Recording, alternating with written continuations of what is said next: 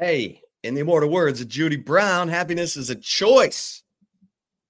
We're happy to spend some time with Chip and Zay, holding it down 1 to 3 right here. Midday, Texas Sports Unfiltered. Tell your friends and enemies. Set an alarm in your phone for 1 o'clock every weekday so that you don't miss an episode. First of all, football season never ends here on Chip and Zay, and you will get the best basketball breakdown and the best breakdown of Hollywood gossip from my man Per Zay Hilton. But Zay, the Super Bowl was super for about 20 minutes. It was kind of a cluster up until that point, but you and I both picked the Chiefs. No, I didn't. I had San Fran. Oh, you did? Yeah, I had San Fran. Yeah, you remember I've been hyping up Purdy all week long, and in the back of my mind, when you kept asking me, I don't really believe it. That a lot of that was true. I didn't believe much because 15 is special, and I don't think we've seen anything like him. And he rang his Hall of Fame head once again on that last drive. But yeah, very unfortunate. I mean, a lot of things went wrong for the 49ers, and yeah, they had that game.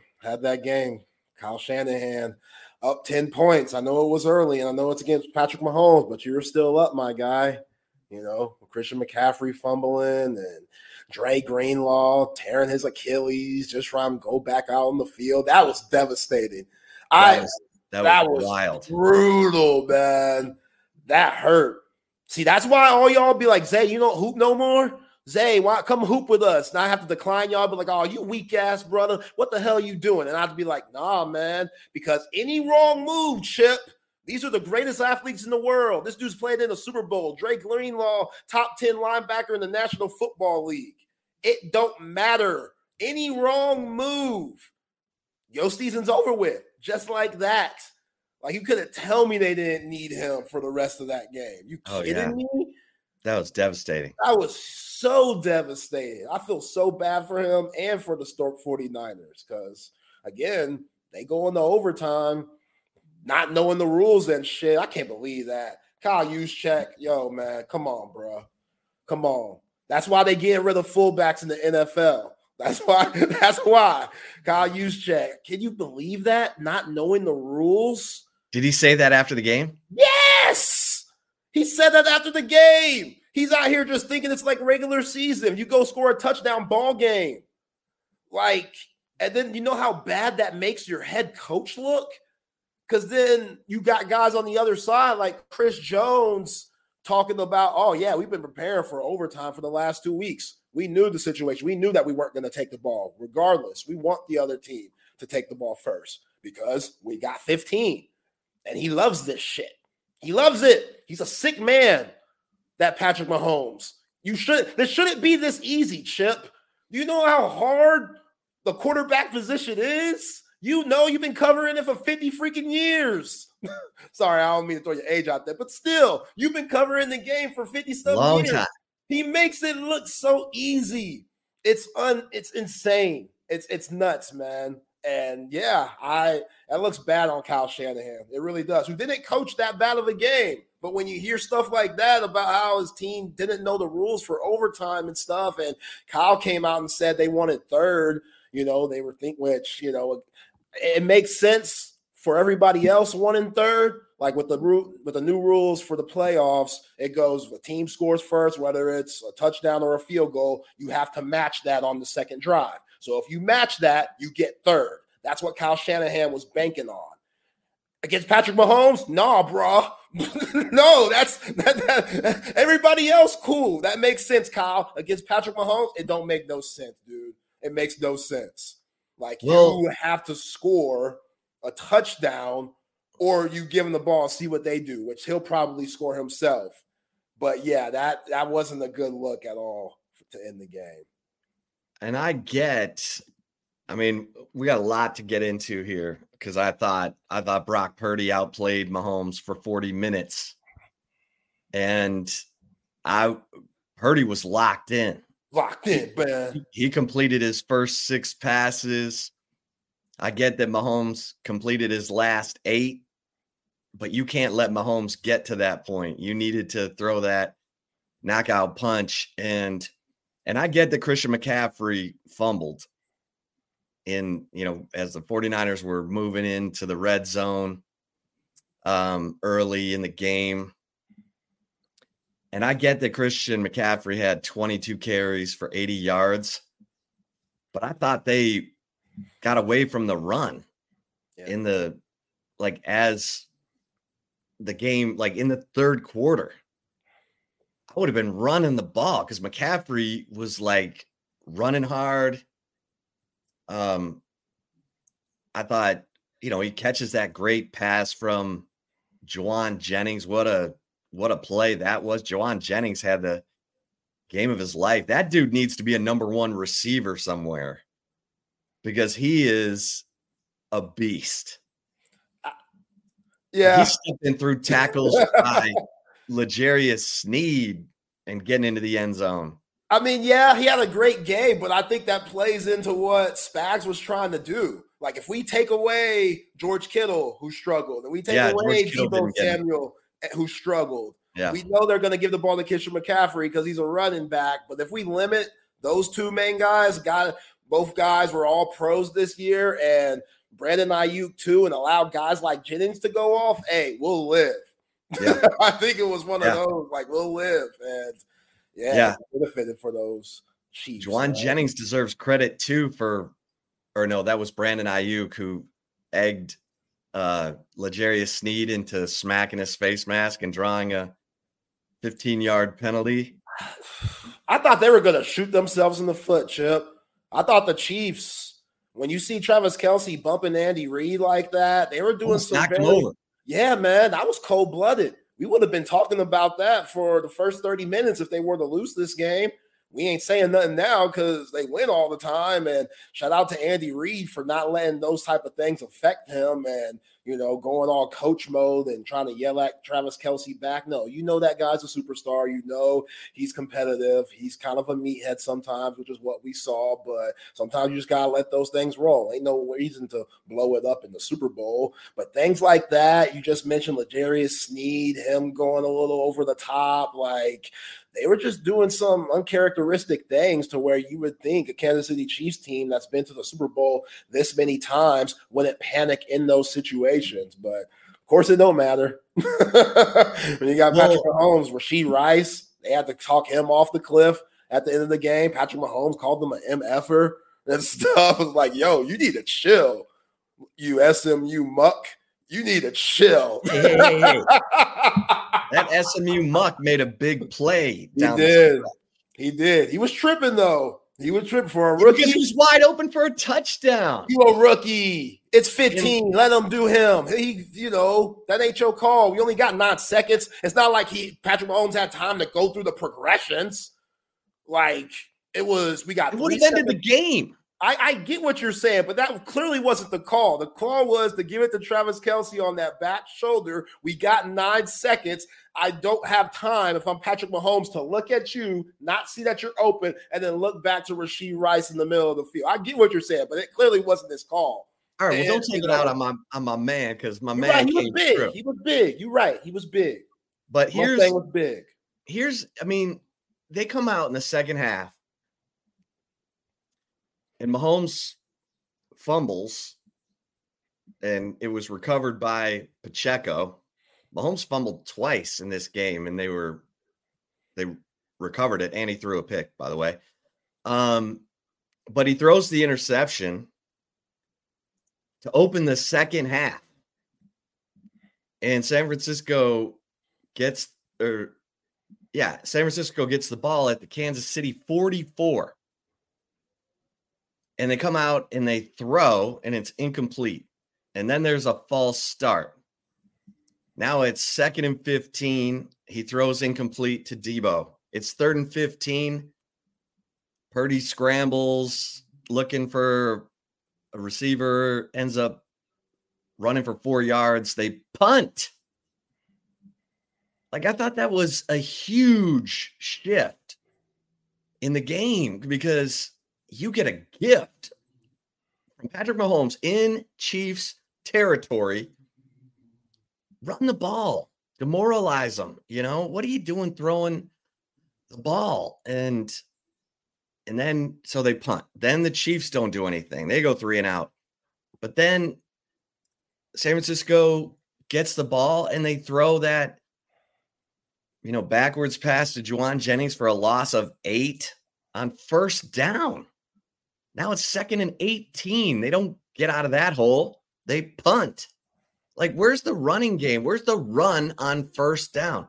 Then the next possession, they finally run it, and McCaffrey gets nothing. And then they throw incomplete, 3 and out. So 3 straight 3 and outs to open the second half. And it was like the Chiefs are like, okay, if they're going to give it to us. But even then, Zay, it took the muffed.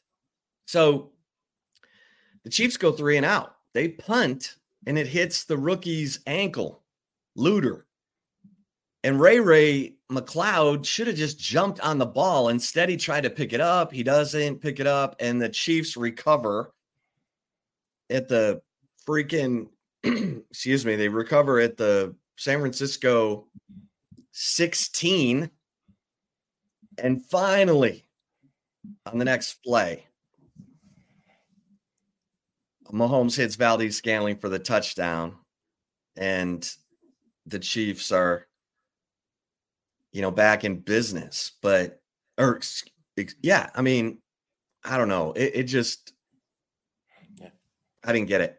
Yeah, it was timely mistakes from both teams, and it just seemed a little bit more timely for San Fran. Because you're right, when you get an interception on Patrick Mahomes, you have to put points on the board. You have to. You got to hit them right in the jugular, and they just couldn't. Like, keeping Kansas City in that game to where they believe and they're just hanging around. They've done this too many times. That's why that overtime just decision-making was very questionable. Like, you take ball, but do you want to put the ball in this guy's hands if you settle for 3? Like, that makes you question going for it on 4th down. The way that Buckner was kicking the ball anyway, like, he would have kicked it from 60 yards, it seemed like. That dude has a serious boot. But still, just because it's Mahomes on that other side and he's so dangerous, yeah, man, it seemed like the 49ers were playing with their food a little bit too much, and a lot of that goes on Shanahan. Like, I'm with you. You got to run the ball more. You got to keep the ball out of Mahomes and that offense's hands, which they didn't light it up. If it wasn't for the muff punt, then who knows if they would have been able to drive the ball in that situation to get those points that MVS put up there after the muff. So it seemed like right after that, like, once Patrick Mahomes started doing the grimy shit and starts lowering his head and just taking the contact, that's when that when I saw that, like, in the second half, kind of when the third quarter was winding down, the dude had that run and lowered his shoulder and took that contact and bounced back like it's nothing. Then the very next play, this goes to Andy Reid's genius, they do the fake handoff, and Patrick Mahomes is wide open for like 22 yards on the run, which nobody saw that coming. It seemed like the cameraman even got Nick Bosa completely took out Clyde Edwards-Helaire on that play, and Patrick Mahomes went smooth by him. And it was like, here we go. And they only came up from 3 on that possession, but still, like, that gave them confidence, like, okay, we could start moving the ball down the field. Let's just put it in Mahomes' hands and have him make all the decisions. And, yeah, he got that 4th and 1 on the 4th down run in the overtime during that drive. He was just making more plays than the 49ers were. And, oh, man, I feel bad for Kyle Shanahan. I really do. Like, going back to – just that whole debacle against the Patriots when you're up 28-3 to being up with Garoppolo and them 4 years ago, up 10 points to up 10 points again. And you don't come out victorious in any of those games. Well, and the the blocked extra point Huge. was huge. It was huge. Otherwise, Kansas City would have had to go for a touchdown. They wouldn't have been able to tie the game and force overtime with a field goal. I mean, it's just weird. And I don't know who you blame for the punt hitting off Luter's ankle. I mean, like I said, Ray McCloud should have jumped on the ball. Just secure the ball. Don't try to make a play. Just, you saw the ball hit your teammate's ankle. That's why you went and jumped, tried to pick up the ball. Just jump on it. And that leads to a touchdown. The blocked extra point was huge because it meant a 3-point lead instead of a 4-point lead. And yeah, man, you leave the Chiefs in a game, you let them hang around. And I thought Purdy played really well. He was tough, man. I thought he played really well. I mean, he got pressured and he missed some throws there at the end, but that was more the Chiefs with some well-timed pressure. I mean, Chris Jones got through because he had Debo wide open for that touchdown. Yeah. Chris Jones got pressure and Purdy overthrew him. And then Trent McDuffie comes in on that corner blitz and on third down, and Purdy throws it incomplete. There were some well-timed pressures from the Chiefs because Purdy had some dudes open, but he did get pressure. He didn't just stand and deliver and overthrow. He got pressure. So, but at the beginning of the game, he was laser sharp. And I was like, oh, wow, Brock Purdy is dealing. Yeah. He's dealing. And it was a weird game. There was no flow, no rhythm to the game. It's hard enough to get rhythm in a Super Bowl because the commercials are so long and everything takes forever. I mean, from the time we got from the coin toss, from the national anthem to the coin toss, and we're introducing some Hawaiian football team as we're trying to do the coin toss. Then you go to commercial. Seems like 4 minutes later, finally kicking it off. There's more rhythm to the second half.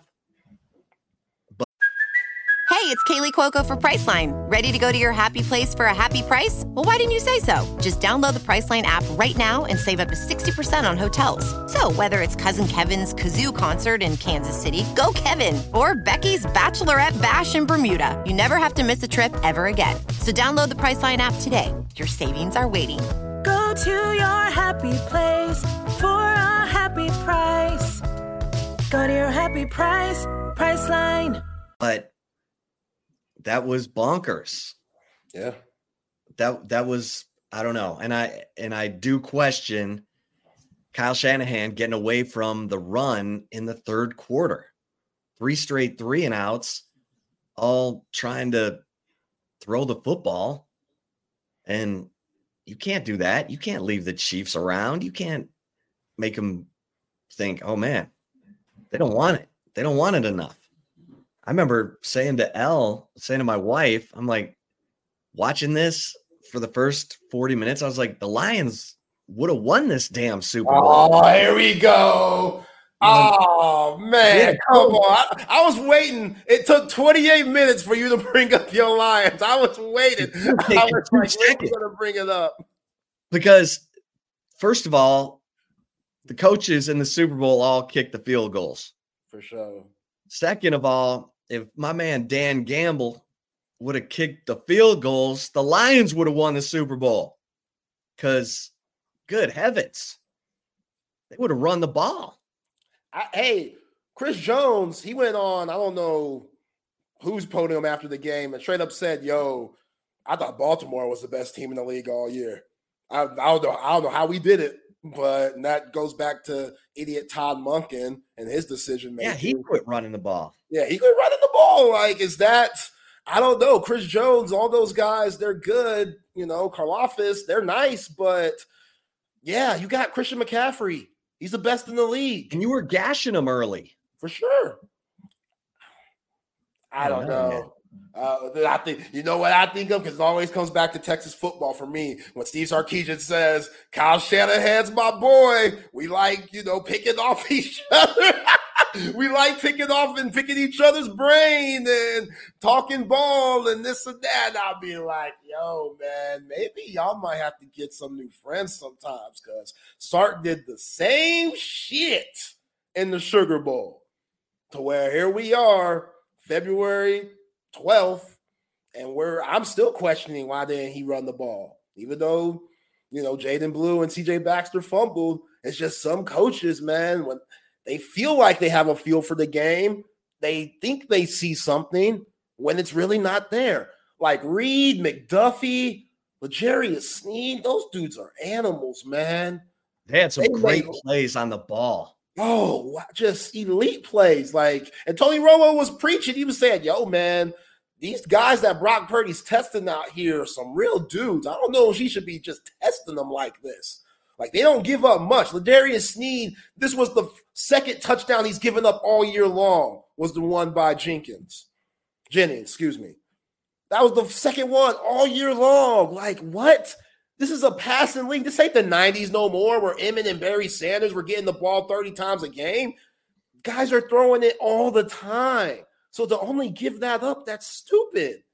So as good as Brock Purdy played, I don't know if Kyle Shanahan put him in the best situations for the full game. He didn't. He didn't. Brock Purdy was improvising. Chris Jones, like you said, just timely plays by Spagnuolo with the blitzes and the calls. And it's not like Brock Purdy's a bad blitz quarterback. That dude's one of the best in the league.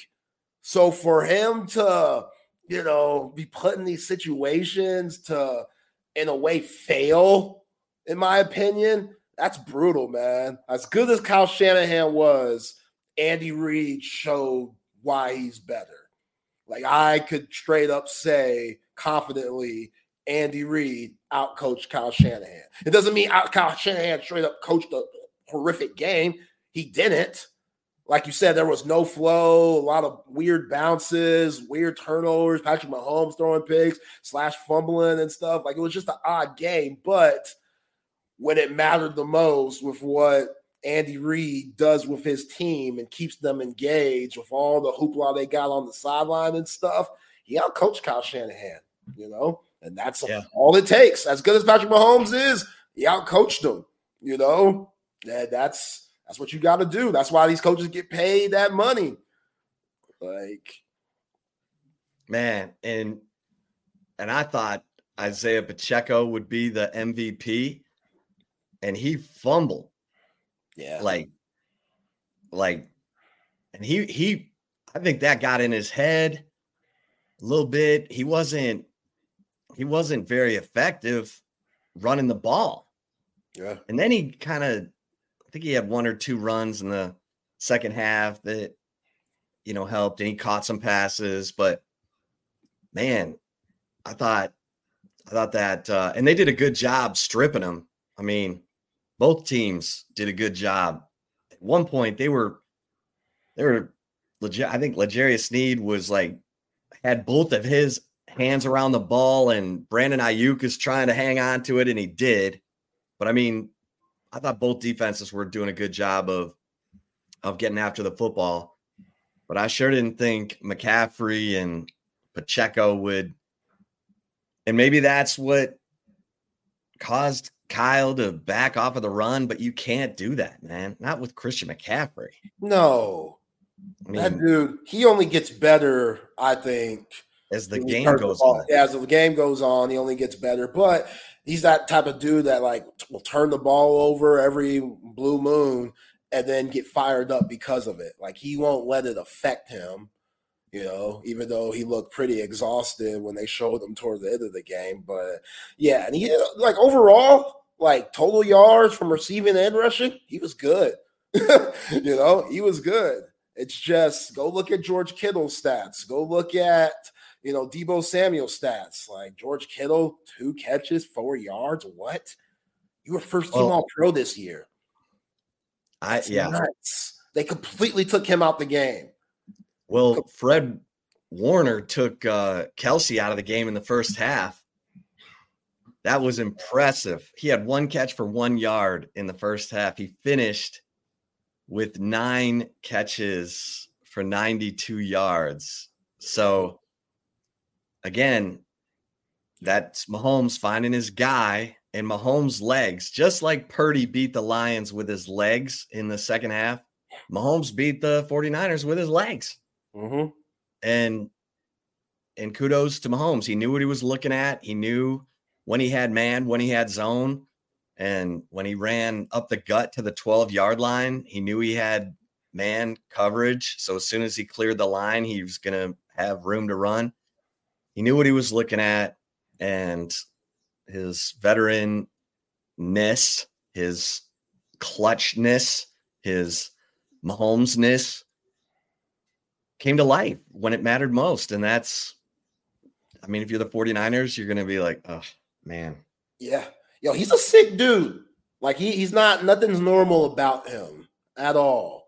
Because when you win your 3rd Super Bowl, and then the first interview that you do when you're on the field and all the confetti's falling and stuff, and all these cameras, flashing lights are around you, and you're out here talking about three-peating and talking about how you have a young team and just, you know, And like we're never the underdog. We're never the underdog, just like that. That's nut stuff. He's not like he's enjoying it, but he also said, yeah, we're going to enjoy this tonight. We're going to have the parade. And then he was acting like that's it. That's it. It's back to the lab. It's back to training. It's back to getting better. Like, he is so locked in. Like, he's chasing Brady for real. Like, yeah. I remember when LeBron said that after the 4th ring, they're like, yo, Bron, what you still doing this for? And he was like, yo, I'm chasing Black Jesus. I'm chasing the GOAT, which I don't think he could ever catch. But Mahomes, after what we saw last night, why not? Well, he said last night, I can't get 7 Super Bowls in 1 year, so I got to keep grinding, but that's the goal. So you're right. And you got to have it. You got to have that. You got to have a coach. You got to have a quarterback who's obsessed, who's relentless, who's willing to make all the sacrifices to get there. And Patrick Mahomes is showing us he's that guy. And Brady handed the mantle to him. Brady said, you're the man now. And maybe Brady shouldn't have said that. Well, Brady's the blueprint, though, of everything that it takes to be that great. You know what I'm saying? Like, yeah.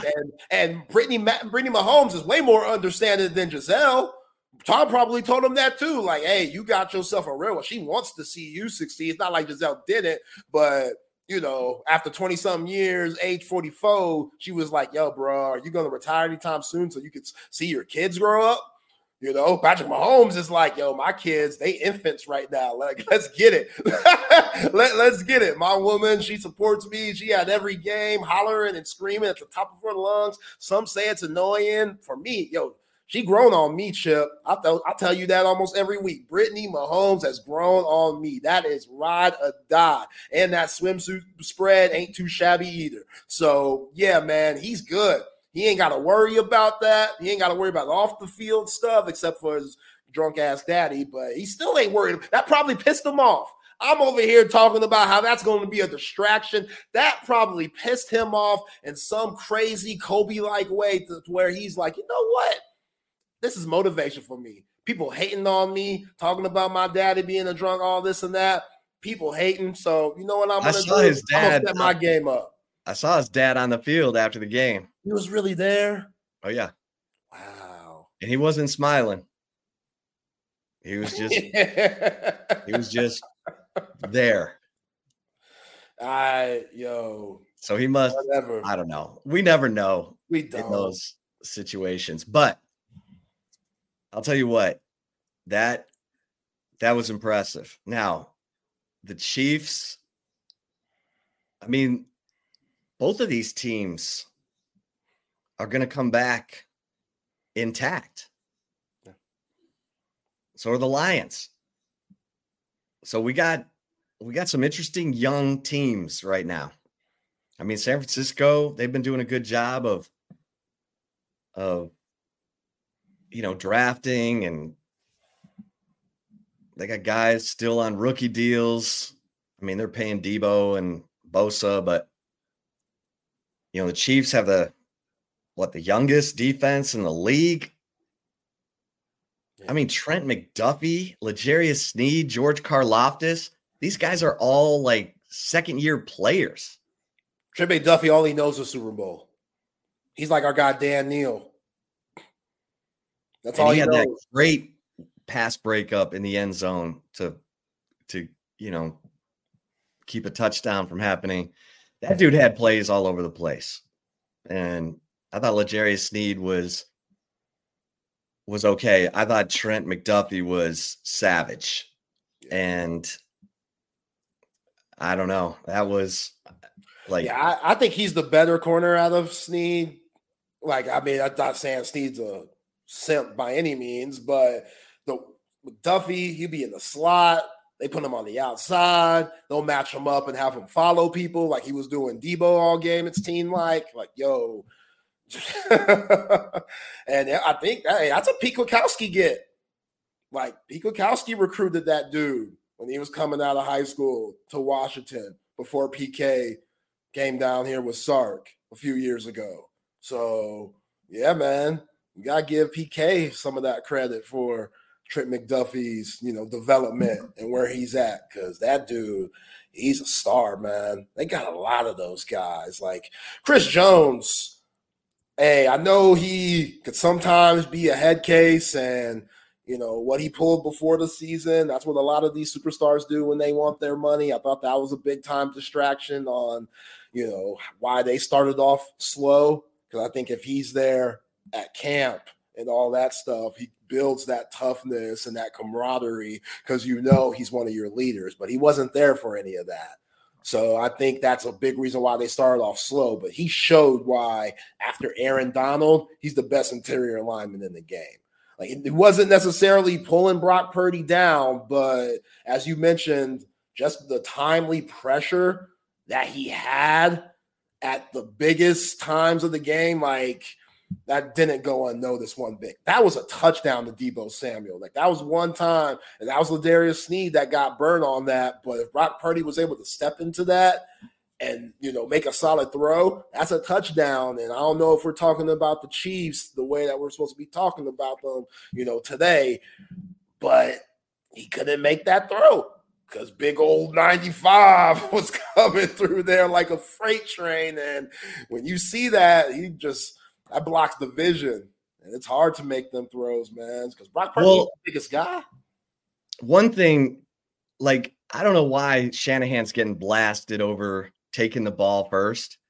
His rationale was, look, each team gets a possession. If we end up tied after the first two possessions of overtime, then it's sudden death, and we want to have the ball at that time. Yeah, he said he wanted third. So I'm not killing him over that. It makes perfect sense. I think he was coming at it from a point of, hey, if we get, if we can hold them, come out tied after the first two possessions of overtime and it's sudden death, we want the ball. Then we just need to kick a field goal to win it. I get that. So I'm not killing him for that. Are you? I wouldn't say killing him, but I'm throwing them a few haymakers just because for all of the other 31 teams in the NFL, yes, very smart. For the Chiefs and Patrick Mahomes, I give them the ball first. I'm not risking it. I'm trying to go for two. I'm trying to score. That guy, he lives for this shit. He's proven it way too many times. You knew once they kicked the field goal, that was ball game. You knew it. Right when they kicked the field goal for San Fran to put 22 on the board, you're like, well, that's game. Because Patrick Mahomes, because Randy Reed, you're probably going to go for it on fourth down. Why not? Why not? It's Patrick Mahomes. He's proven me wrong way too many times. And again, I still had in the back of my mind last week picking San Fran that, 15 is going to do it again. I don't even know what I'm saying, Zay. Like, just, what he's going to do. If he gets the chance, he's going to win the game because he's that damn cold and he just figures it out when the biggest moments. And sure enough, that's exactly what happened. That's, again, Kyle Shanahan. If that's Joe Burrow, Lamar Jackson, Josh Allen, you smart. That's smart. We could get a stop. Those dudes, very talented. But after Brady, Patrick for me. Excuse me, Montana. Okay. Excuse me, Aikman. It's Mahomes, man. Okay. Well, I think I that one, I'm like, I understand Shanahan's rationale in that one. And his defense, as Daryl points out, had just been on the field for like an 11-play drive. Well, you also kill him because you got guys like Kyle Juszczyk literally confirming that you don't know the freaking rules. So that makes Kyle Shanahan look like shit. Now that part makes him look bad. That makes him look horrible. Because now what's your mindset? What's your, like, as a team? Like, what? Right, you don't even know what you're doing. You don't even know what you're doing. Like, this is the Super Bowl. And you got guys like Kyle Juszczyk is your captain. That dude, it might take him a few ballots, but he might go to the Hall of Fame as a fullback. I think it's going to be difficult, and I'd love to ask John McClain that when we have him on the show later this week. But still, like 8 straight Pro Bowls? Like, he's always first team. So that's one of your captains and leaders. Like, he, of all people, should know what the hell's going on.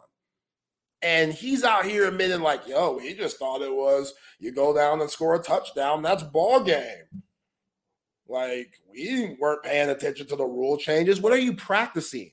Like, you have to hit everything these last 2 weeks when it comes to preparation because anything can happen. Any scenario that gets thrown at you, you have to be ready for it. You're getting paid 7 figures plus. Like, you have to be ready for it. So to hear that's why he's getting killed. Yeah. Yeah. Eric Armstead said, I didn't even know about the new playoff overtime rule. So it was a surprise to me.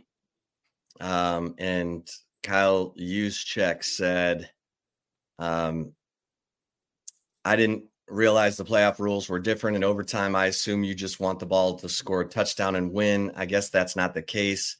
I don't totally know the strategy there. We hadn't talked about it. No. Oh, we haven't talked about it? Yo. See, that's why I'm here and not in one of those just high positions of the NFL, like as a coach or something, because I'm fighting you, Kyle Juszczyk. Somehow, some way, we're going to squabble this out. Like, that's because don't admit it. Chris Jones said, we talked about it for 2 weeks, the new overtime rules, to the point where he was like, why are we talking about this so much? And then it happened. Yeah. Yeah. Which coach do you take? That's not a little mistake either. Like, that's very major. Like, you want that. If you're Chris Jones, like, yeah, why are we talking about this all the time? Because it might freaking happen. Like, we don't want to have our Johnson in our hand when it does and be confused. Like, you got guys on both sides, defense and offense for the 49ers, confused. Like, what the hell are we doing? So what's your mindset? You already got to worry about winning the game. But if you don't know how it's supposed to be won, what's your mindset really? Because everybody's not on the same page. That's obvious at the Super Bowl. Kyle Shanahan, he deserves to get killed. That's tough. That's really tough. If I'm a 49ers fan, so we might be squabbling out with Kyle Shanahan. Excuse me, not Kyle Juszczyk. Excuse me, Kyle Shanahan. If I see you, we might have to squabble it out. If the 49ers would have won, do you give the MVP to Juwan Jennings? I guess it would depend on how they would have won. Like if Brock Purdy scores the game-winning touchdown on the pass, then it goes to Brock Purdy. But if it's a Christian McCaffrey run or something, which with the stats that he had, it might have been him. I don't know. It was a good trick play, but McCaffrey ran it in. You know what I'm saying? Yeah. So, which it shouldn't have counted. They had an illegal man downfield, so it shouldn't have counted. So yeah, the refs got the memo. Like they had the first quarter was a penalty-a-thon, and then they didn't call anything in the second half. They didn't call anything except when L'Jarius Sneed stupidly smacked Brandon Ayuk in the face right in front of the ref. Like was looking at the ref as he slapped Brandon Ayuk in the face. I was like, the Chiefs are not on it today. And my buddies who are Chiefs fans are like, are you kidding me? We're playing a C game in the Super Bowl? You kidding me? I'm like, they're going to leave you hanging around long enough to where Mahomes will go win it. Yeah. Yeah, if they would have lost, that's what we would have been talking about. We would have talked about guys like L'Jarius Sneed, basically uppercutting dudes on the field, flag. We would have talked about Travis Kelce, basically knocking over his Hall of Fame coach because he was pissed off that he didn't get the ball, which that made my pops flip sides. My pops was coming into this game as a Chiefs fan, and then once he saw this is how coaches stick together. Once he saw Travis Kelce ridiculously bump his coach. Running down Andy Reid. Yeah, he was like, oh, I'm going for the 49ers now. He was so mad at that. Like, that was a bad move. And I'm glad Kelce, he basically said, oh, I told him I love him, and that guy owed that guy everything to my career and this and that. I mean, y'all won, so it's everybody was saying to Taylor Swift on social media too, red flag, this dude can't control his temper, Taylor.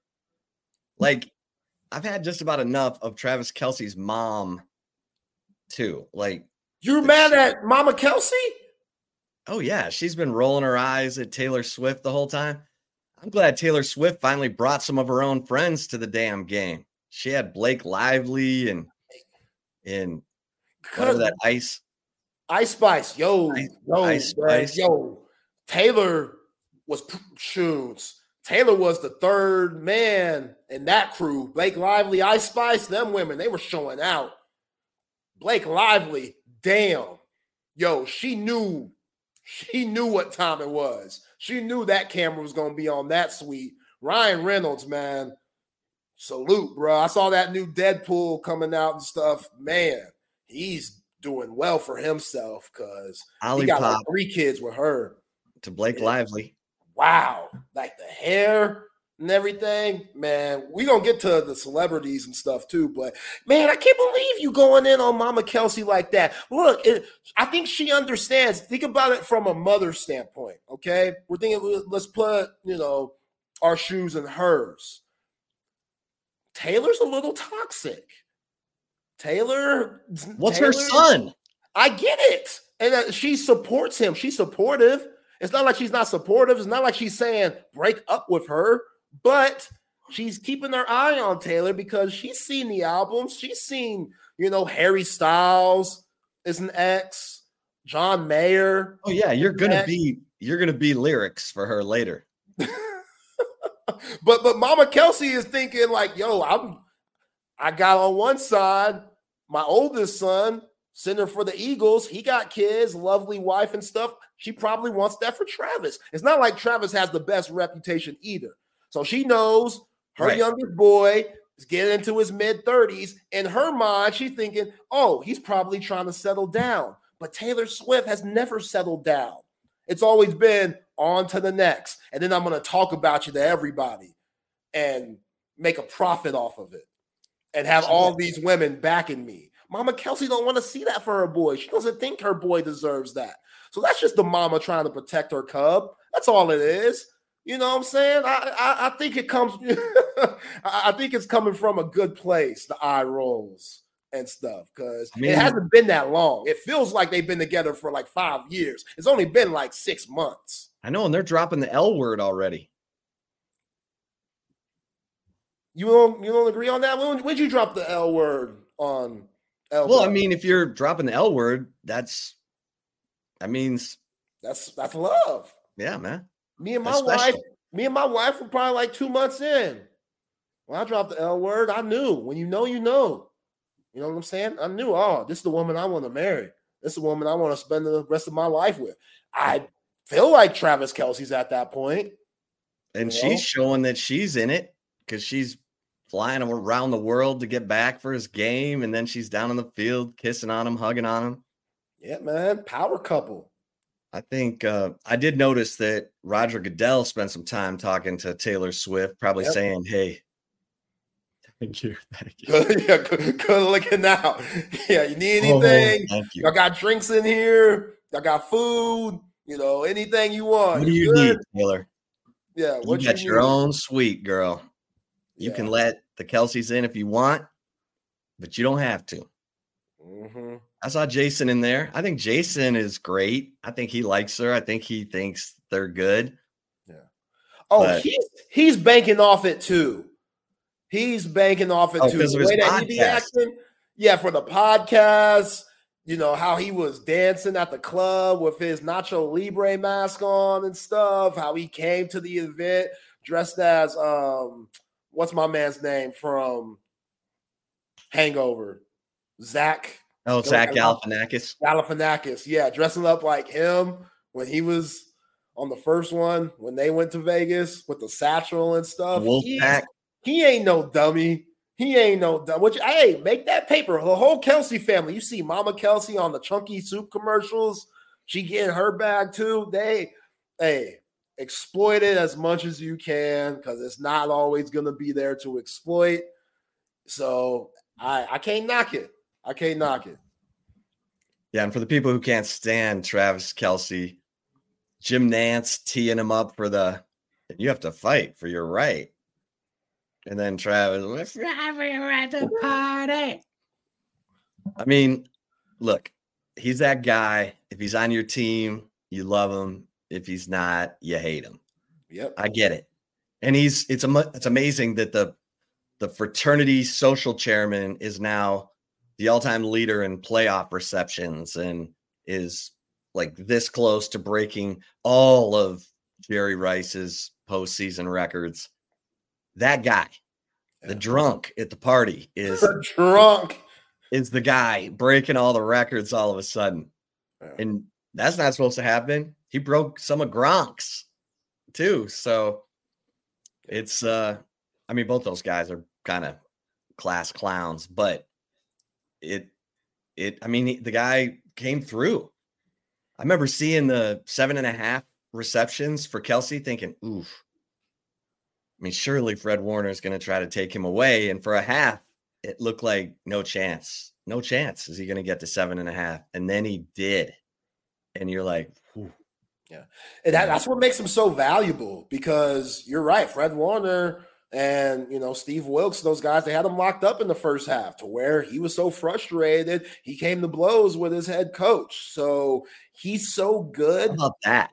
Which is wild. Yeah, that's still wild. But Andy Reid was a good sport. Andy Reid did the right thing by not making it a distraction and understanding that, for us to win this game, we need 87 to stay locked in. So this is just him being a meathead. We know that came with the gig when we drafted him, and we've had him for 10 plus years. Like, this is just who he is. Like, we have to deal with it in our own way, and they did that. But Travis Kelce is so smart. His football IQ is just so ridiculous that it's just kind of like a star player at anything. You might close them up for the first half, but they'll start to figure out what you're trying to do to stop them.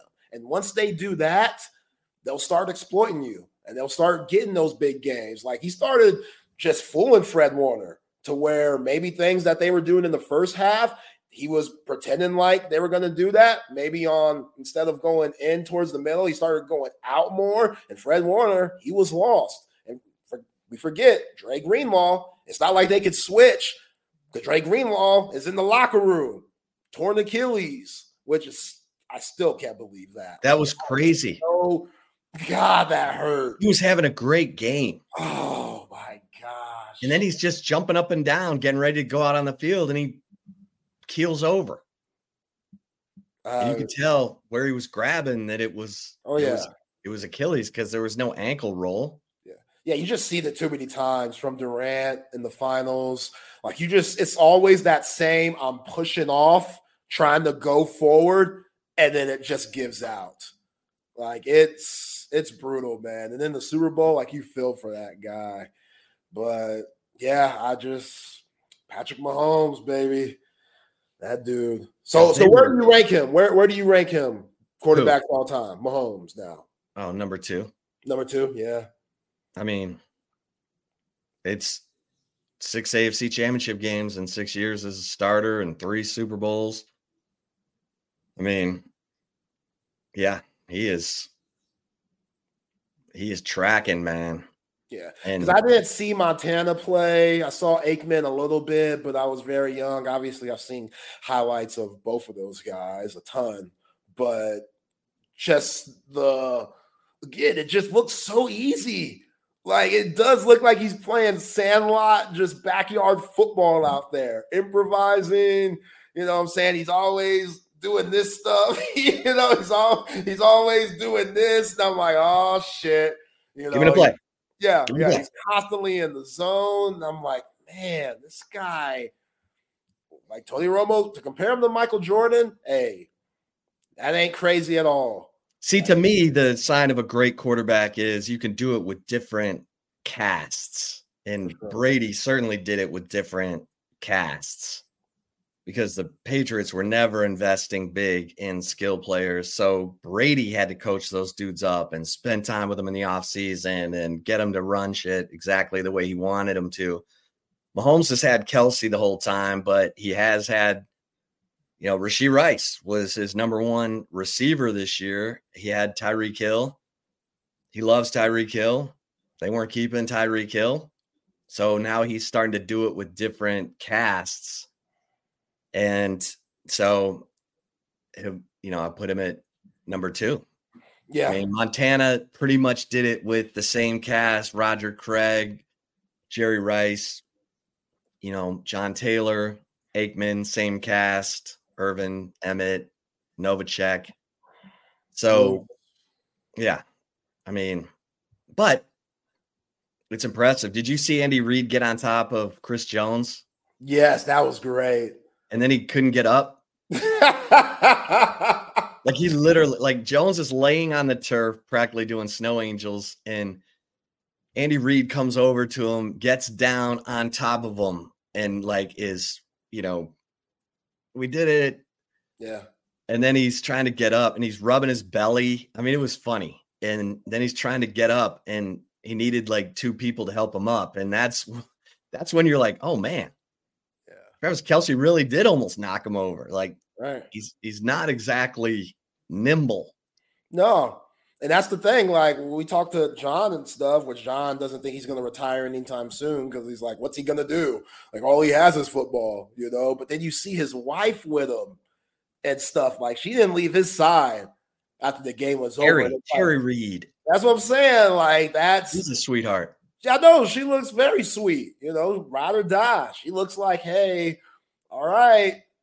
You're winning. You've won a lot now. When are you going to come to me? When are you going to say, I'm a grandfather now? And because, again, there's some women that think, okay, it's time. But then there's also women like the Brittany Mahomes who are like, yo, let's keep this thing rolling. And I don't know which one she is, but if he wants to keep doing this, I feel like it's easy.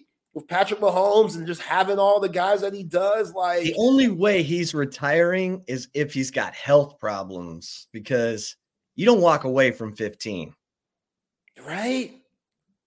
But think about Andy Reid in Philadelphia. He had a really good quarterback, kind of a Dak Prescott type quarterback in Donovan McNabb, who was really, really good right up until the Super Bowl. And Terrell Owens sure let the world hear about it, basically calling him a choker. And Andy had Michael Vick, who was a Haley's Comet type player, but struggled with injuries. And now he's got 15. We knew Andy Reid was a genius, but he couldn't get over the hump because maybe he didn't have the quarterback. Now he's got the quarterback. And when you've got the quarterback, unless you're Bill Belichick and you're trying to like get rid of Tom Brady because you're worried you're not getting enough credit, and then you push him out the door, and now everyone knows you didn't deserve any more credit than you were getting. Like, I think Andy Reid said today he's coming back next year at his press conference, but he's like, I don't even know why I'm getting these questions. I guess because some of the old guys like Pete and Bill have retired. Now I'm the old guy. I mean, he's funny. Oh, he's hilarious, man. Like, he loves the hamburger questions, cheeseburger. Like, when they ask him, what's your favorite cheeseburger and stuff, and, you know, how his playbook looks like a Waffle House menu. It's like, he lets it ride, and he embraces it, you know, and you see it with his team. Even though yesterday they were uncharacteristically, like, tight, but most of the time they play really loose. And they just have a lot of fun, you know, with the play calling and all the celebrations and stuff. So that's why yesterday was just so odd with, you know, Patrick Mahomes throwing the pick, Pacheco fumbling, just Kelsey losing his mind, Rashee Rice losing his mind, you know, at the end of the game. Which you're right, he was open, but still, come on, bro, you a rookie. We've been here before. Shut your ass up. Shut up. Don't question me. If that's why Patrick Mahomes probably gave a big hug after the game. Was like, hey, dog, don't question me no more on national TV. You get your ring, enjoy all the endorsements that are going to come with it. You know what I'm saying? You probably had no clue when you enrolled in the SMU a few years ago that you'd be at this level. Great decision. Yes. Great decision. Hope you got your degree because that's going to take you some places too. But still, understand where you at, bruh. Understand how blessed you are and be grateful because you're playing with somebody that's one of the greatest to ever throw the pigskin. You know what I'm saying? Yeah, that was weird. Like, I didn't see urgency from Mahomes until the fourth quarter. Yeah. It was weird. Yeah. Like, he was possessed against the Bills. He was possessed against the Ravens. I didn't see urgency until the fourth quarter. Well, that's the thing. Like, even though he was locked in against the Ravens and stuff, it wasn't like they were lighting up the scoreboard. They scored 0 points in the second half. And that's because the Ravens' D is legit. True. Yes, their D is very good. But, yeah, I think it just kind of goes with where this Chiefs team was the whole year, you know, as good as they are, great as they are, back-to-back Super Bowl champions, 3 in the last 5 years. This Chiefs team, are they as good as the other ones? You know, when they had Tyreek Hill or, you know, last year, the defense was, but the offense definitely wasn't with all the drops. After Rice as a wide receiver, MVS came along finally. But you see what they had to do with Kadarius Toney? Sky Moore don't even play no more. Sky Moore was huge in last year's Super Bowl against the Eagles. They don't even play that brother no more. You know what I'm saying? So it was all McKinnon and not the other white boy where everybody says, is that Kelsey? But Christian Watson. Yeah. But Justin Watson, yeah. Justin Watson. Like, Pacheco was not the same, to the point where I was like, get Clyde Edwards-Helaire in there because Clyde Edwards-Helaire can break tackles. Like, he got beat out. They're both really talented. Like, Clyde Edwards-Helaire was a key part of the Super Bowl when they beat the 49ers 4 years ago. Yeah. And he's no chump. And I thought Pacheco, it really bothered him after the fumble. And he didn't look right. Like, remember in Top Gun? Did you ever see Top Gun? First one or second? I mean, I've seen both. But the original. Yeah.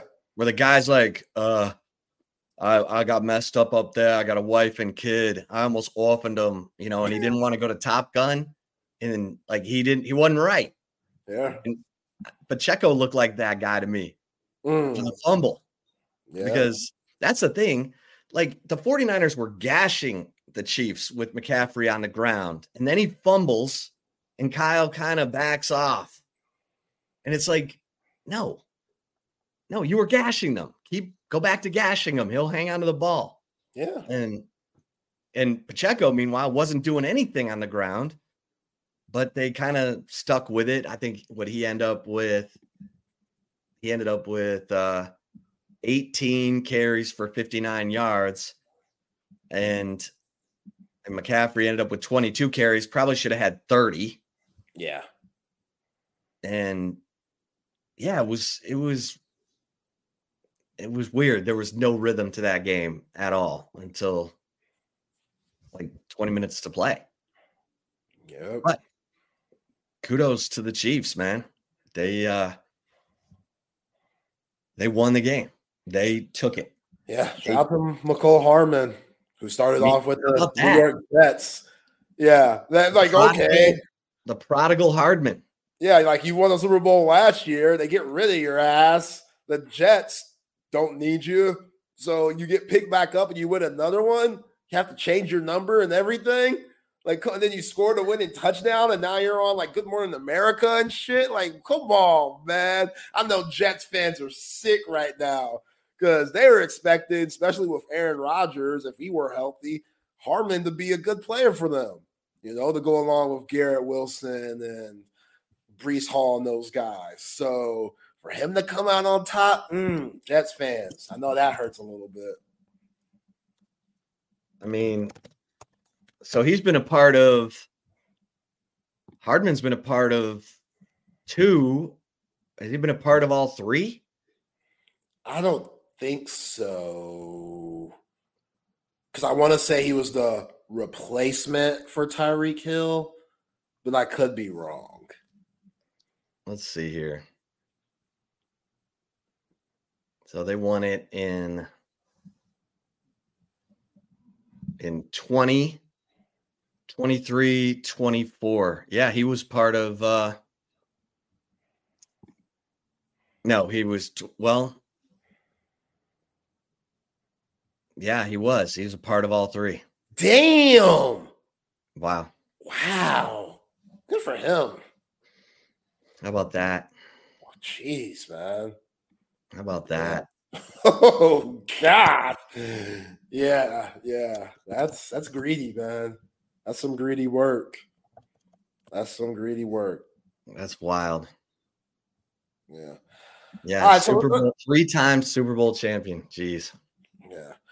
All right, so let's go over this halftime show because you thought it was a dud. I said that, with which we all know, obviously, look at my complexion. If y'all know me and what I'm about, very black household. The only person that was white up in there was my wife. So me going out and saying that the Usher performance was 7.5. I don't know when my sister's going to talk to me again, because when Usher took his shirt off, she almost fainted. Like, my sister, she older than me, so she was around My Way Usher when he first came out. So she thought he was an 11. Yeah, she has him at 11. Like, you can't say nothing to Usher. Like, you can't say nothing about him. So, you know me, I'm going to be objective. I'm going to keep it real. I don't care if that's Michael Jackson up there. Like, I don't care. I'm going to give you, if it's good, it's good. If it ain't so good, it ain't so good. Everybody got their own opinion. 7.5. There were too many things that were just question marks for me. You know, for one, I didn't know who the hell will.i.am was when he first got up there. I had to go on Twitter to be like, yo, who's that dude with the helmet and the goggles and stuff? And everybody was like, that's will.i.am. If we don't know who you are and you got a mic, that's a problem. We got to know. I know who Lil Jon is. I know who Jermaine Dupri is. You know, I saw her, H-E-R. She was up there with the guitar and stuff. I knew who everybody was. She can jam that guitar. Oh, she's so talented, man. She is super talented. But will.i.am, yeah, that's what I'm saying, SD. Like, he's still alive. That's the type of stuff I'm on. Like, bring out Fergie at least. will.i.am, that ain't the Black Eyed Peas I was trying to see. But they brought him on, and I guess, you know, he did all right. But Alicia Keys, one of the best singers of all time, she botches the first verse of the song. Yeah, she got a little lump in that throat when she was trying to hit that high note. And that wasn't a good look, but as good as she looked, it's okay. And then Usher putting his arms around her and stuff like that. Come on, man. Have some respect. Have some respect. Like Swizz Beatz, that should be your guy, man. It's an honor that Swizz Beatz is saying, you know what? Even though the song's called My Boo, I'm going to go let you perform on there because I love you as my wife and you're talented and you deserve this and you deserve this moment of being at the halftime Super Bowl. But for Usher to wrap his arms around her and stuff like that and get close to her ear and stuff, that's a lot. That's a lot, man. That's a lot. If that's my wife, we fighting. We fighting, Usher Raymond. We fighting. And you're going to have to make a confessions part 2 of you getting your ass whooped because that's uncalled for, man. And Swizz Beatz, he took the high road because he has no choice and went to social media talking about, oh, y'all worried about the wrong thing. These are 2 legendary entertainers doing what they do best. I'm here for my wife. I support her. He said the right thing because he had to, and he didn't want to be that insecure guy. But Usher, he knew what he was doing. He knew what he was doing. And he was wrong for look at you seducing her like that. But you know why it's wrong too, though, Chip? Is because he's literally had celebrities, Keke Palmer, that him and her husband broke up because he lost it due to Usher singing to her at his residency in Vegas. That ain't a good look. So if you're Usher and you see that happening, which it ain't all Usher's fault, that couple broke up. They obviously have more stuff going on at home. But still, if you Usher and you have a heart, you look at that and you say, maybe I should tone it back a little bit. Because it's Usher. You know what? Usher knows how sexy he is. He ain't dumb. He knew what he was doing when he took that shirt off. I love it. Dumb. We got the love police going here. Here, let me tell you why I thought it was a dud. And it didn't have anything to do with him snuggling up on Alicia Keys. It's because the game was sucking at that point, and I needed something hot. Like, I needed something like, you know how the Super Bowl halftime show with Dr. Dre and Inglewood when they were at SoFi? Dr. Dre and Inglewood? Yeah. No, but it was Snoop, it was Dre, it was Eminem, it was 50 Cent, it was Kendrick Lamar, right? Mary J. Blige. I mean, the hits were coming so fast and furious you couldn't even keep up. Yeah. But they were all with a big beat and the crowd was up out of their seats. Usher was like singing some slow song special, like we were at a 7th grade dance. See, that's what I was saying. I didn't know if he had a big enough bag. I didn't think he had a big enough catalog to be the halftime. He doesn't. Because like I said, I wasn't kidding. He should have played, that DJ song with Pitbull. He should have, even though he's featured on that Pitbull song, he should have played it because everyone would have known it and they would have been up dancing. Yeah. Because he played you're supposed to get like 7 songs. 5 of them were slow. And then he played, the 2 songs that everybody knows for the, and ended with, but with the roller skates. Yeah, I agree. He has a bigger bag than The Weeknd. Yes, Usher has a bigger bag than The Weeknd. No way. Yeah, he does. Post Malone has a way bigger bag. You're wildin'. You're wildin' now. Oh, it's not even close. You're wildin'. It's not even close. You don't listen to Post Malone then. I haven't listened to him enough to know he ain't got a bigger bag than Usher. Post Malone is. But Post Malone's, a lot of his stuff is like kind of slow too. Yeah, but it's got a big beat to it, at least. But that is the thing. Usher, some of his most popular songs are slow jams. Right. It was like listening to Keith Sweat. Babyface. Stop, man. Or Luther. Like, I thought that's what, like, I mean, what are we doing? No, man. R.I.P. Luther, but. Oh, my gosh. It was slow songs.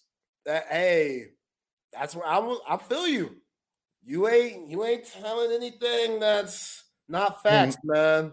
Who are we gonna go get next year? Sade? Yeah. Like if we want slow songs. Yeah. That's why like when Beyonce had hers, everything was fast beat. Yeah. Like I'm trying to think of just R&B singers. Everything was, Beyonce, Crazy in Love, where you can see the moves. Usher, because he took the shirt off. You don't have to take the shirt off, bro. We know what you're working with. You ain't got to take the shirt off. The ladies wanted him to take the shirt off. The ladies wanted him to take the shirt off. I know there were prop bets on it. I heard a guy made $10,000 off of Usher taking their shirt off, whatever. But this ain't it. This ain't that moment. See, only women think that it was good. DJ's calling me Skip and says, give him another 5 songs. Okay, well, DJ, you were probably snuggled up next to your girl. Yeah. Y'all were probably hand under the blanket. Yeah, you were probably ready to get it on because the game was so bad. And suddenly here comes Usher singing Sweet Nothings. Your girl's getting all frisky, and you were loving it. See that? But for those of us who were at a Super Bowl party with a bunch of people and the game was sucking, we needed like a Prince type halftime show where, like, when Her came out, she's a Prince protege on the guitar. Oh, she looks I was so like, good. oh, this is nice. Like that. Then it started to jam. Then I was like, yeah. There's a rumor that she's dating Mikal Bridges for the Brooklyn Nets. Oh my gosh, that dude! If he bags that, man, salute to him. I saw they have like a little video where she's a pretty good shooter too. She's one of those chicks that works out with Lethal Shooter, the very, very popular shooting coach. So they have a video of her at the Brooklyn Nets facilities getting up shots, and she's like knocking down like 10 in a row from the 3-point line, good form and all, like, which even makes her hotter than what she is now because she could play sports. She's super athletic. But yeah, man, dude, he was sweating like he was sweating like Whitney Houston. Whitney on the pipe. Yeah, Usher was sweating like Whitney Houston. Houston. Can't do Confessions. Huh? Like Confessions isn't a Super Bowl type song that you could perform. He performed that one. Right. Do you know what Confessions is about? Confessions. No. I wanted him to sing the one about the girl on the pole. What is that? I don't mind.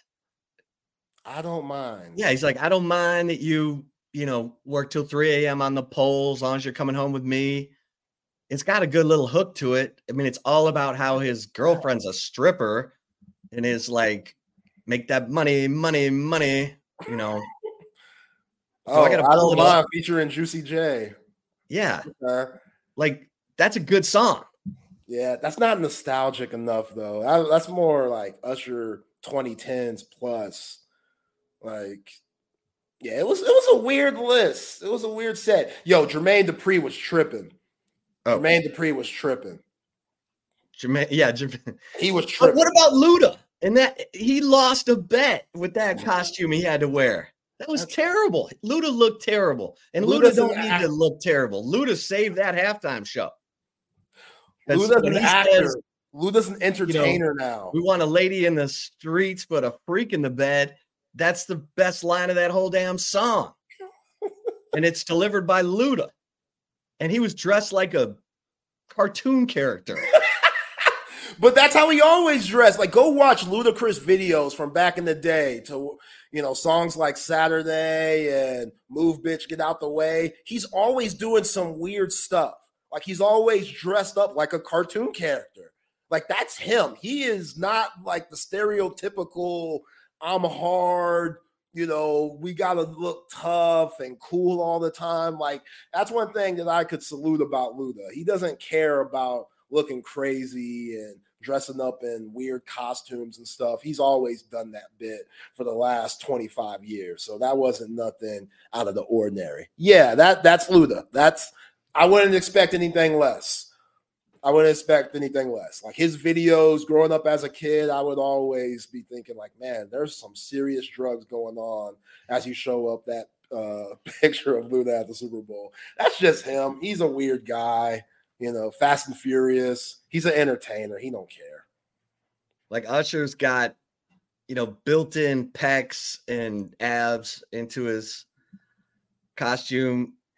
Look at Luda's little skinny legs coming out of those shorts going into those moon boots. Yeah, he's not a big guy. No, he's not. He's like 5'5", 5'6" tops.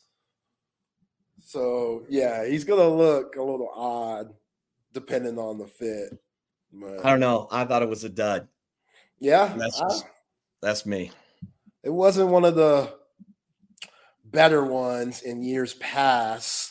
Somebody on our Coda text line, hit us up, 512-222-9328.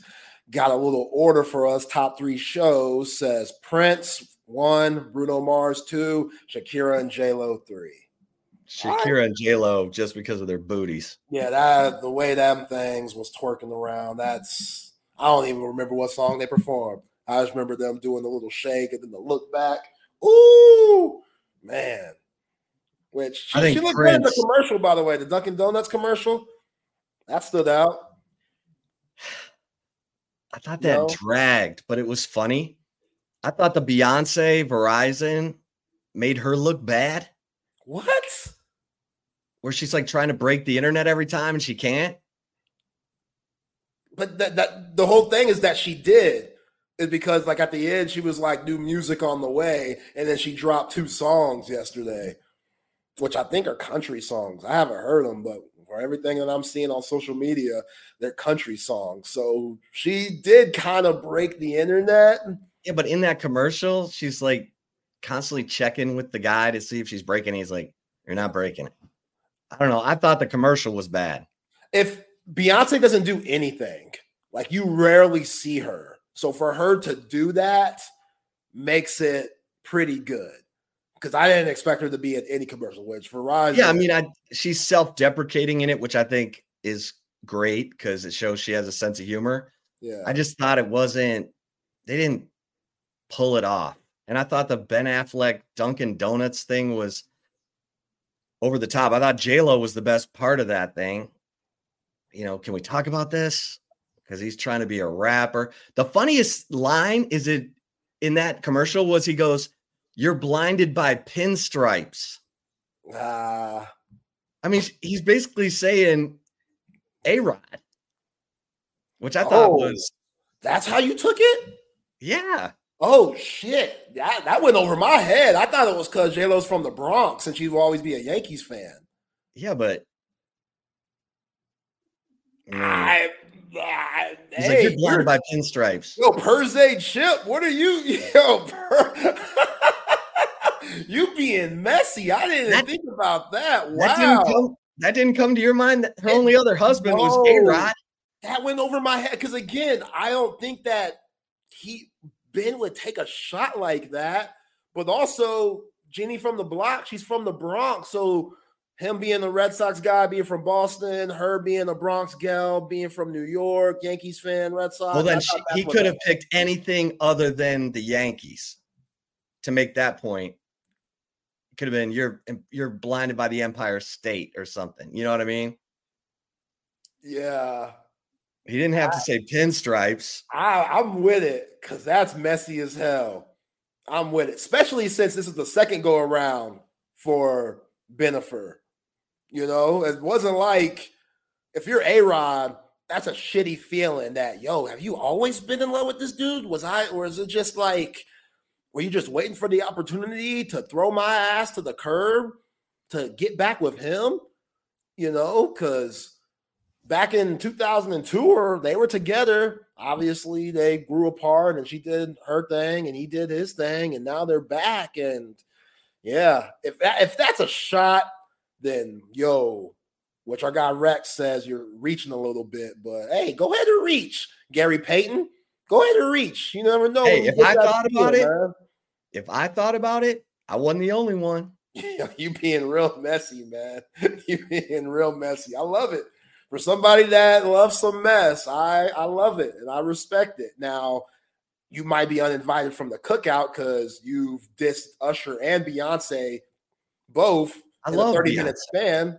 Oh, she looked good when they showed her and Hove in the stands with her blonde hair. Wow. Like, come on, man. Like, it's just, it should be illegal to look that good. Like, Jay-Z doesn't deserve. Jay-Z's my guy, one of my favorite rappers all the time. After he cheated, where her sister Solange whooped his ass in the elevator and stuff, I don't think he deserves it no more. You know, I know they got kids and stuff, and guys, you can change, but Jay-Z, nah, bro. Nah, that's inexcusable. That's a nah for me. You know, what about the Arnold Schwarzenegger? Yeah, I thought that was good. Like going a good neighbor. Going back to like neighbor. It's neighbor. And he's like, that's what I said, neighbor. And then he's everywhere he's at, he's like, neighbor, neighbor, neighbor. And then they finally bring in Danny DeVito. So Arnold can say, and like a good, and then DeVito says, neighbor. That was funny. That was funny. Yeah, going back to their Twins days. Yeah, I thought that was solid. What else was there? I wasn't. I mean, they always have Budweiser, Clydesdales commercials with the little dog, and that's great. Those are touching. But I wasn't overly impressed with the commercials this year. Yeah. Didn't walk away saying, oh, genius. Doritos normally has a great commercial. You didn't like that one where the old women are chasing the dude with the Doritos? Or you missed it? I missed it, maybe.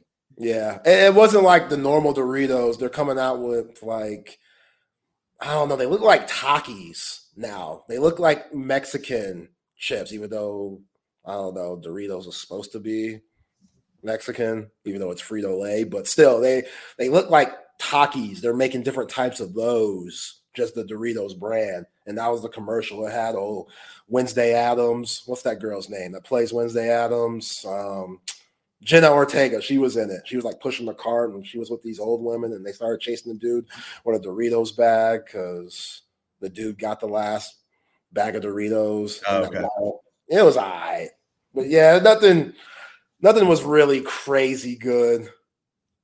You know? Yeah. Yeah, I don't know what we're going to do with the Super Bowl halftime show next year. Yeah. But whoever it is going to love following Usher. Yeah. So it's in New Orleans. You know who would be a great halftime show that no one's ever heard of from New Orleans? Trombone Shorty. Trombone Shorty. Who is that? Not a lot of people know who he is, but that dude slams.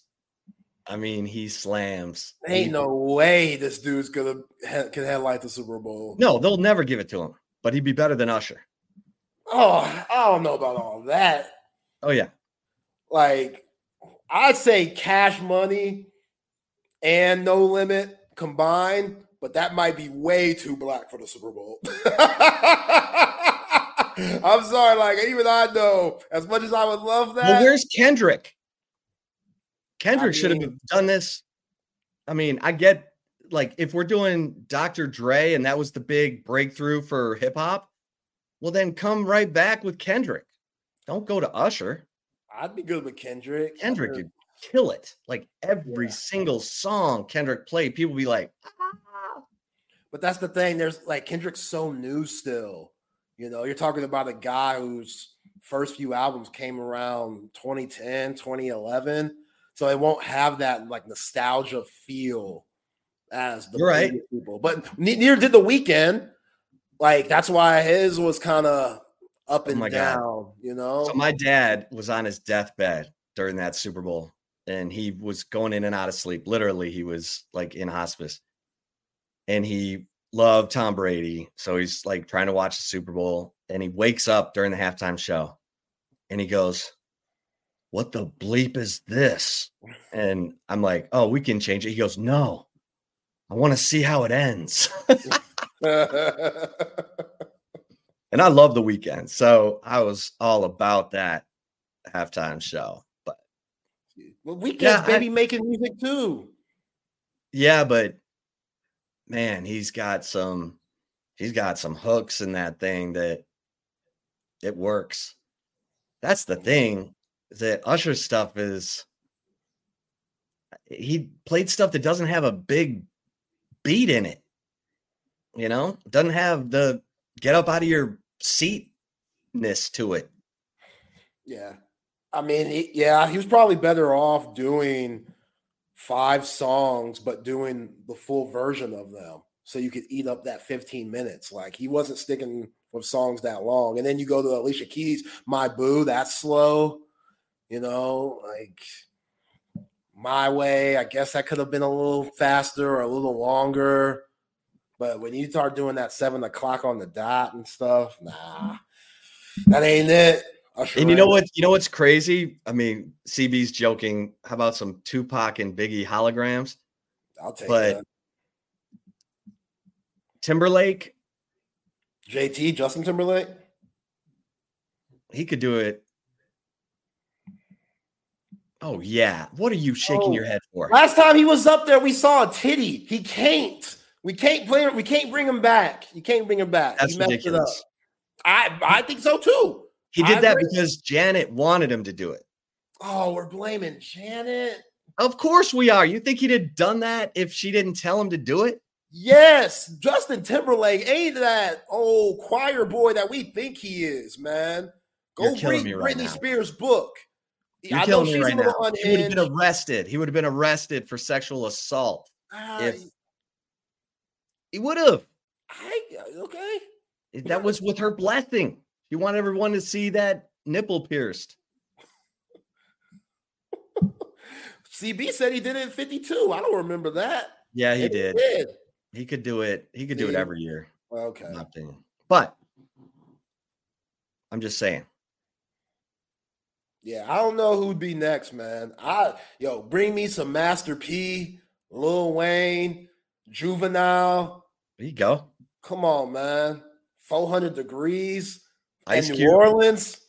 See, I mean, Ice Cube would have been good for the LA one a couple of years ago, which was he not on that one? Better check yourself before you wreck yourself.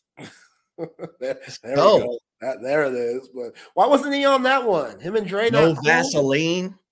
Yeah, he can't perform that where he's dissing Dr. Dre and Eazy-E and all those guys. Yeah. Yeah. Good time. That was epic though. All right, we're coming in on the commentaries here. Let me tell you real quick about Apple Leasing. They always deliver, unlike Usher's halftime show.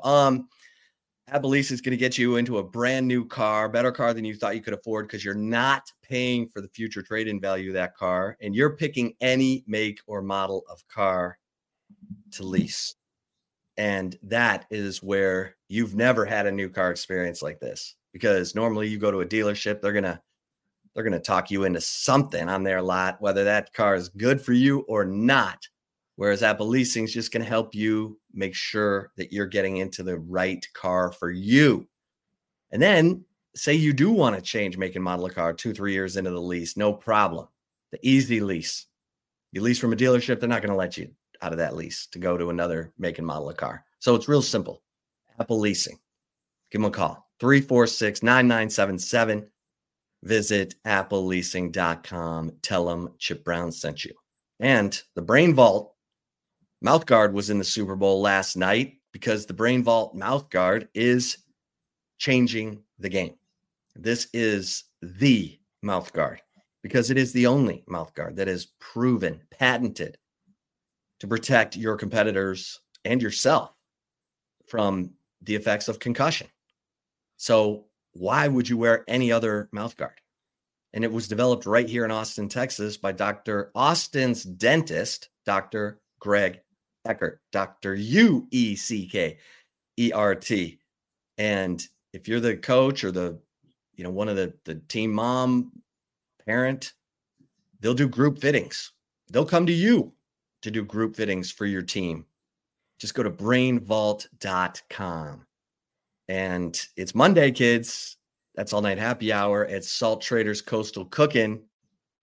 I mean, you're going to get $5 off the beginnings menu, which has the grilled oysters. It has the New Orleans barbecue shrimp, the chowder fries, plus $1 raw oysters during happy hour. If you love oysters, this is your place. Salt Traders, Coastal Cooking, Zilker, Round Rock. And don't forget about our man, Tom McKay, audiovisual consultations. Maybe you watched the Super Bowl last night and realized I don't have the big screen of my dreams. I need to call my man, Tom McKay, in audiovisual consultations. And that would be a smart move, because if you call 255-8678, Tom and his crew are going to bring everything to you, from the free consultation to installation, whether it's big screen, surround sound, electronic shade, surveillance, new lighting. Just call 255-8678 and you are in business. Zay, what up? For the chip shot today, of course, got to talk a little Texas football. Football season never ends. Longhorns. One of the statements that I thought flew under the radar last week from Steve Sarkisian was when he was asked about basically he was asked if he thought that Nick Saban, retired because he was getting tired of dealing with NIL and the transfer portal. And it kind of led to an answer from Sarkisian where he said, I kind of welcome the challenge. Quote, I kind of think I'm pretty equipped for this thing and looking forward to it and enjoying it. And I think we're benefiting from some of the change in college football because I think we've kind of been built for this thing and been building towards it, end quote. So while other coaches are complaining and maybe belaboring the NIL age and transfer portal rules, Sarkisian is nothing but positive, and I like it. I'm built for it. But at the same time, he was very careful to say that he's not interested in recruits who make NIL their top priority. And he said, I think it's a slippery slope when you're talking about building a culture and building a team, of how much you pour into that other side of this thing, how much NIL and all that. The reality of it is, he said, I want players who want to come to the University of Texas because of all the right reasons. And he said, if you're not coming for the right reasons, you're not going to be happy. It's not going to work out for you. And in a year or two, you're going to be back in the portal. And, he talked about the culture of his program. And he said, we've worked so hard to get it to this point. That was Sarkisian talking about the team's culture. Quote, I'm just very cautious of relinquishing that just to sign the next best player, because the next best player might not be the next best player for Texas. We have to be mindful of those things as we keep moving forward. So I just think this is what you want to hear if you're a Texas fan, because, yeah, Texas is equipped to flourish in the NIL age. They have resources. They have boosters who will write checks for NIL. But I like that Sarkisian got his filter and is listening. He said, I go out of my way to listen for signs of whether the player's more into the NIL than into Texas. And this was a big year for Texas football. Not only winning the Big 12, I mean, I think if you heard the Sarkisian and the players after the Iowa State game, it's because they said they finally had the 5-star culture to go with the 5-star talent. And now you're losing all these big-time experienced leaders, T'Vondre Sweat, Byron Murphy, Jalen Ford, A.D. Mitchell, Worthy, all these guys, Christian Jones, who were part of your culture, who were big-time ambassadors of that in the locker room. And you got to make sure that culture is still there. Your culture is only going to be as strong as your returning players make it. And I just think that Sarkisian gets it. And it sounds to me like he's doing his part on the front end to make sure that, even if they're going to help some guys with NIL money, once they get to Texas, that those guys are about the team and not being selfish, because it just takes one bad batch of recruits.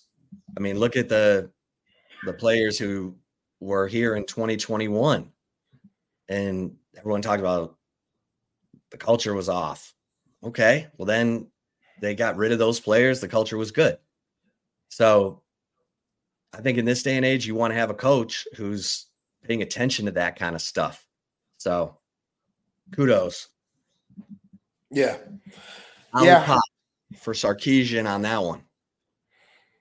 Yeah, for sure. I saw CJ Baxter on the Third and Longhorn podcast talking about, big reason why he came to Texas. He noticed that a lot of alums stick around in Austin, and Sark's right. Being at Texas, being able to adapt to where college football is going, whether that's with the transfer portal or NIL, the resources here are so much different than some of the other blue bloods, in the country. So you got to be able to adjust to what you're given here at the 40 acres. And I think Sark is prepped as good as anybody and understands that more than anybody.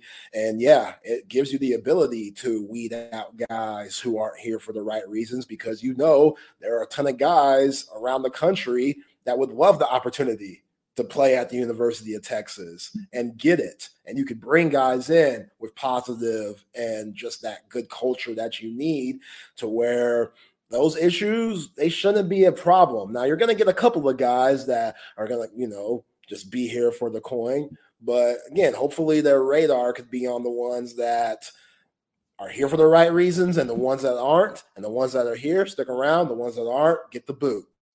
Just what it is. So yeah, I like what Sark, means with some of his statements there. And I think going into year 4, first year in the SEC, they're as good, position wise as I could have even imagined looking at 2 years ago, knowing that they're going to make that jump to the Southeastern Conference. So, yeah, shout out to the football team. They're still in winter workouts right here.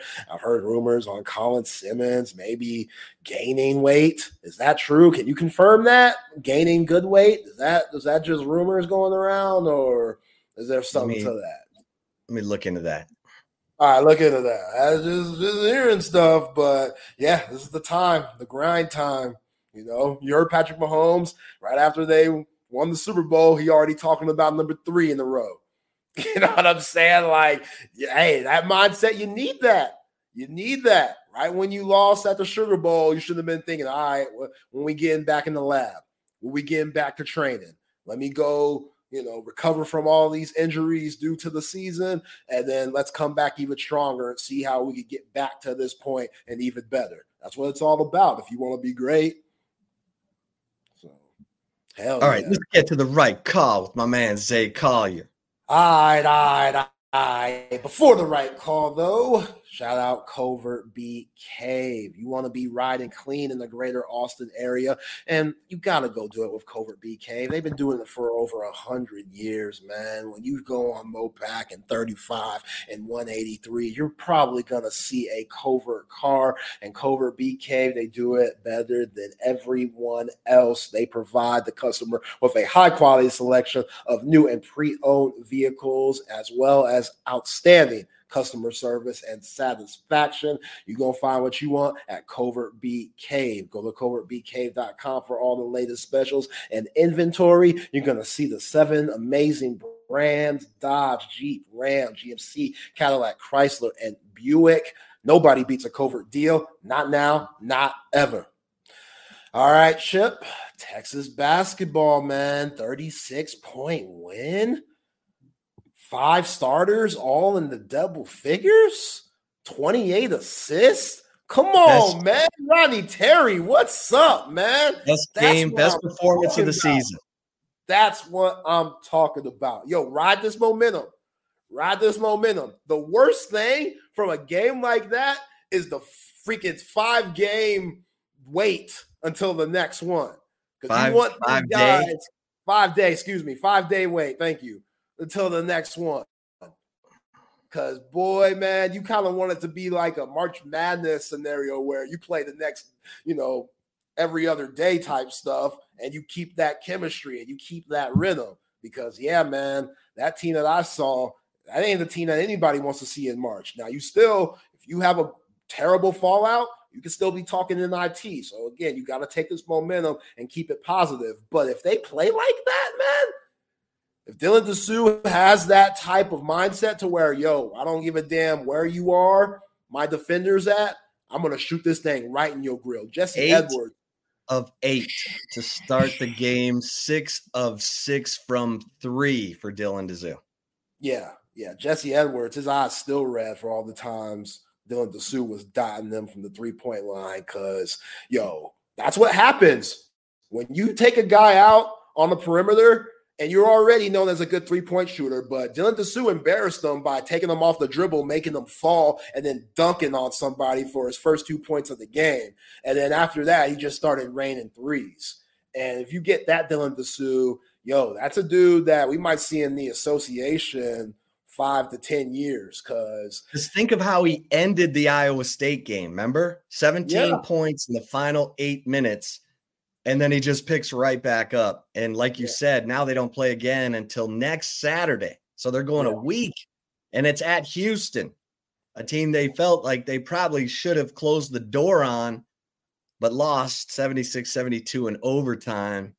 But man, I'm all about this game Saturday. Oh, I loved it. Like Tyrese Hunter, welcome back. Welcome back, bro. Welcome back. 0 of 8, and then he goes 8 of 12. Dude, 19 that points. dunk that he had off the steal when the Horns had 3 straight dunks, it started with a Kendall Weaver tip-in. Then Dylan Mitchell gets a steal breakaway where he does his signature windmill dunk where he jumps off the same leg that he dunks the ball with. And then Tyrese Hunter, who looked like he took off from the free throw line. Like, it was that fast. It looked like all the anger that he had and just struggling these last few games went into that dunk. He mashed that shit so hard, man. Like, we all felt that one. And after that, like, I saw Dylan Mitchell. He talked about it on his social media on Instagram. He said, looking at that dunk in person was so much crazier than it may seem. Like, that was a nasty dunk that had a lot of anger into it. And I want that for Tyrese Hunter, man. He needed this type of game. And shout out to Rodney Terry. When they were already blowing out West Virginia and they were in the last 4 minutes, he left Tyrese Hunter in the game just to give him even more confidence. He took out Max Abmas and Dylan Disu, which makes Tyrese Hunter the main offensive threat. And Tyrese Hunter started draining threes, hit like 3 big ones from deep. And it's like, all right, let's keep this guy's swagger back. That's the Tyrese Hunter that you need if you want to make any type of run in March. Kendall Weaver cutting to the basket, Max Abmas, terrific game, playmaking and shooting. Dylan Mitchell's defense was great. Like, if the starting lineup could play like that game in and game out, which is unreasonable because this is the Big 12. There are a lot better teams in West Virginia. West Virginia probably won't make the tournament, but they did beat you once. They did beat a Kansas team where Kansas had all their top dogs playing in that game in Morgantown. Like, they're not no simp. They're not no scrub. So beating them the way that they did is very impressive. And yeah, I need that. I need that going into Houston. I need that when you go to Waco and have to play Baylor. Oklahoma's coming into town. You still got to go to Allen Fieldhouse. Yo, realistically, you can still win the Big 12 regular season if you win out. Now that's steep. That's very steep. But this team, when they're playing at the top of their abilities, like, it's not like they're getting blown out by Iowa State. They're not getting blown out by Houston. They're in the game. The last bad game they played overall was against BYU. That was a horrible game in Provo. So that team, I don't think we're going to see that team anymore because Coach Terry found his rotation. They found their identity, and I think they know how to play game in and game out. Like, there's no shot that Max Abmas and Dylan Disu can't take. Like, their green light has expanded.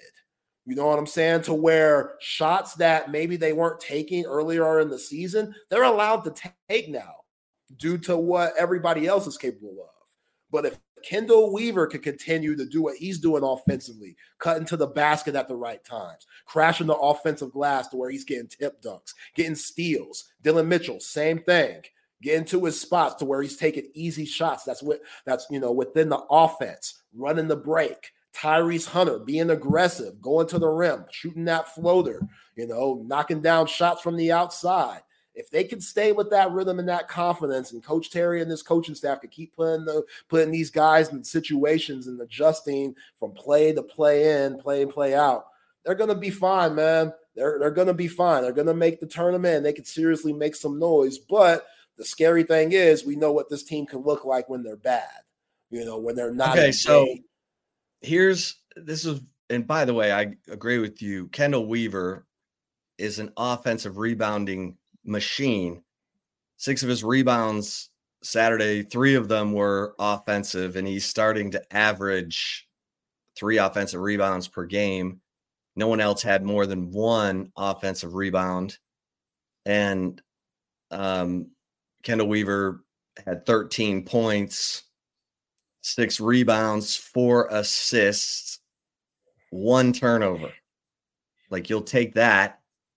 And Tyrese Hunter mentioned it, 8 of 12, 19 points, 3 of 4 from 3-point range. Texas was insane from the 3-point line, especially in the first half. They were 8 of 16 in the first half. And remember, Dylan Disu hit all 5 of his threes in the first half.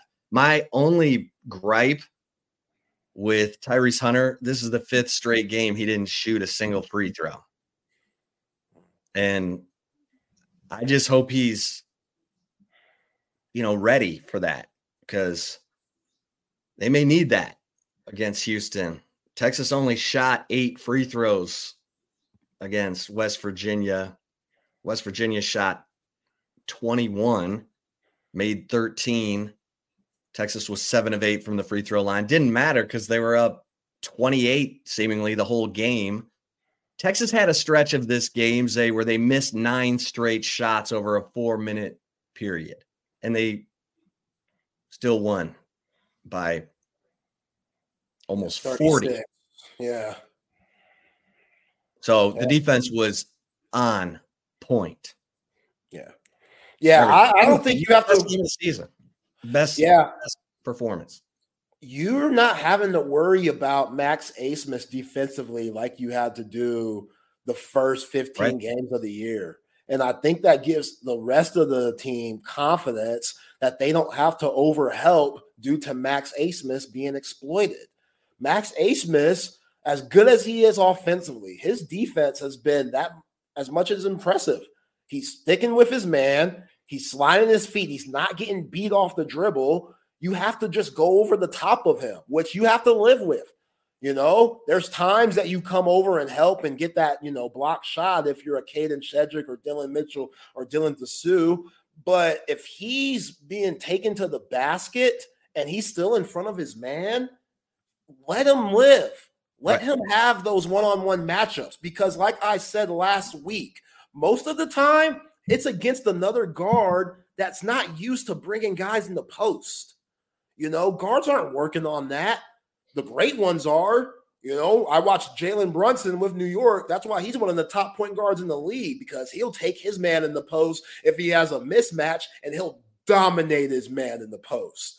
Like, shout out to Jay Wright. He definitely learned that in his Villanova days, and his pops also being an NBA coach and NBA player throughout his career. Like, Jalen Brunson gets it.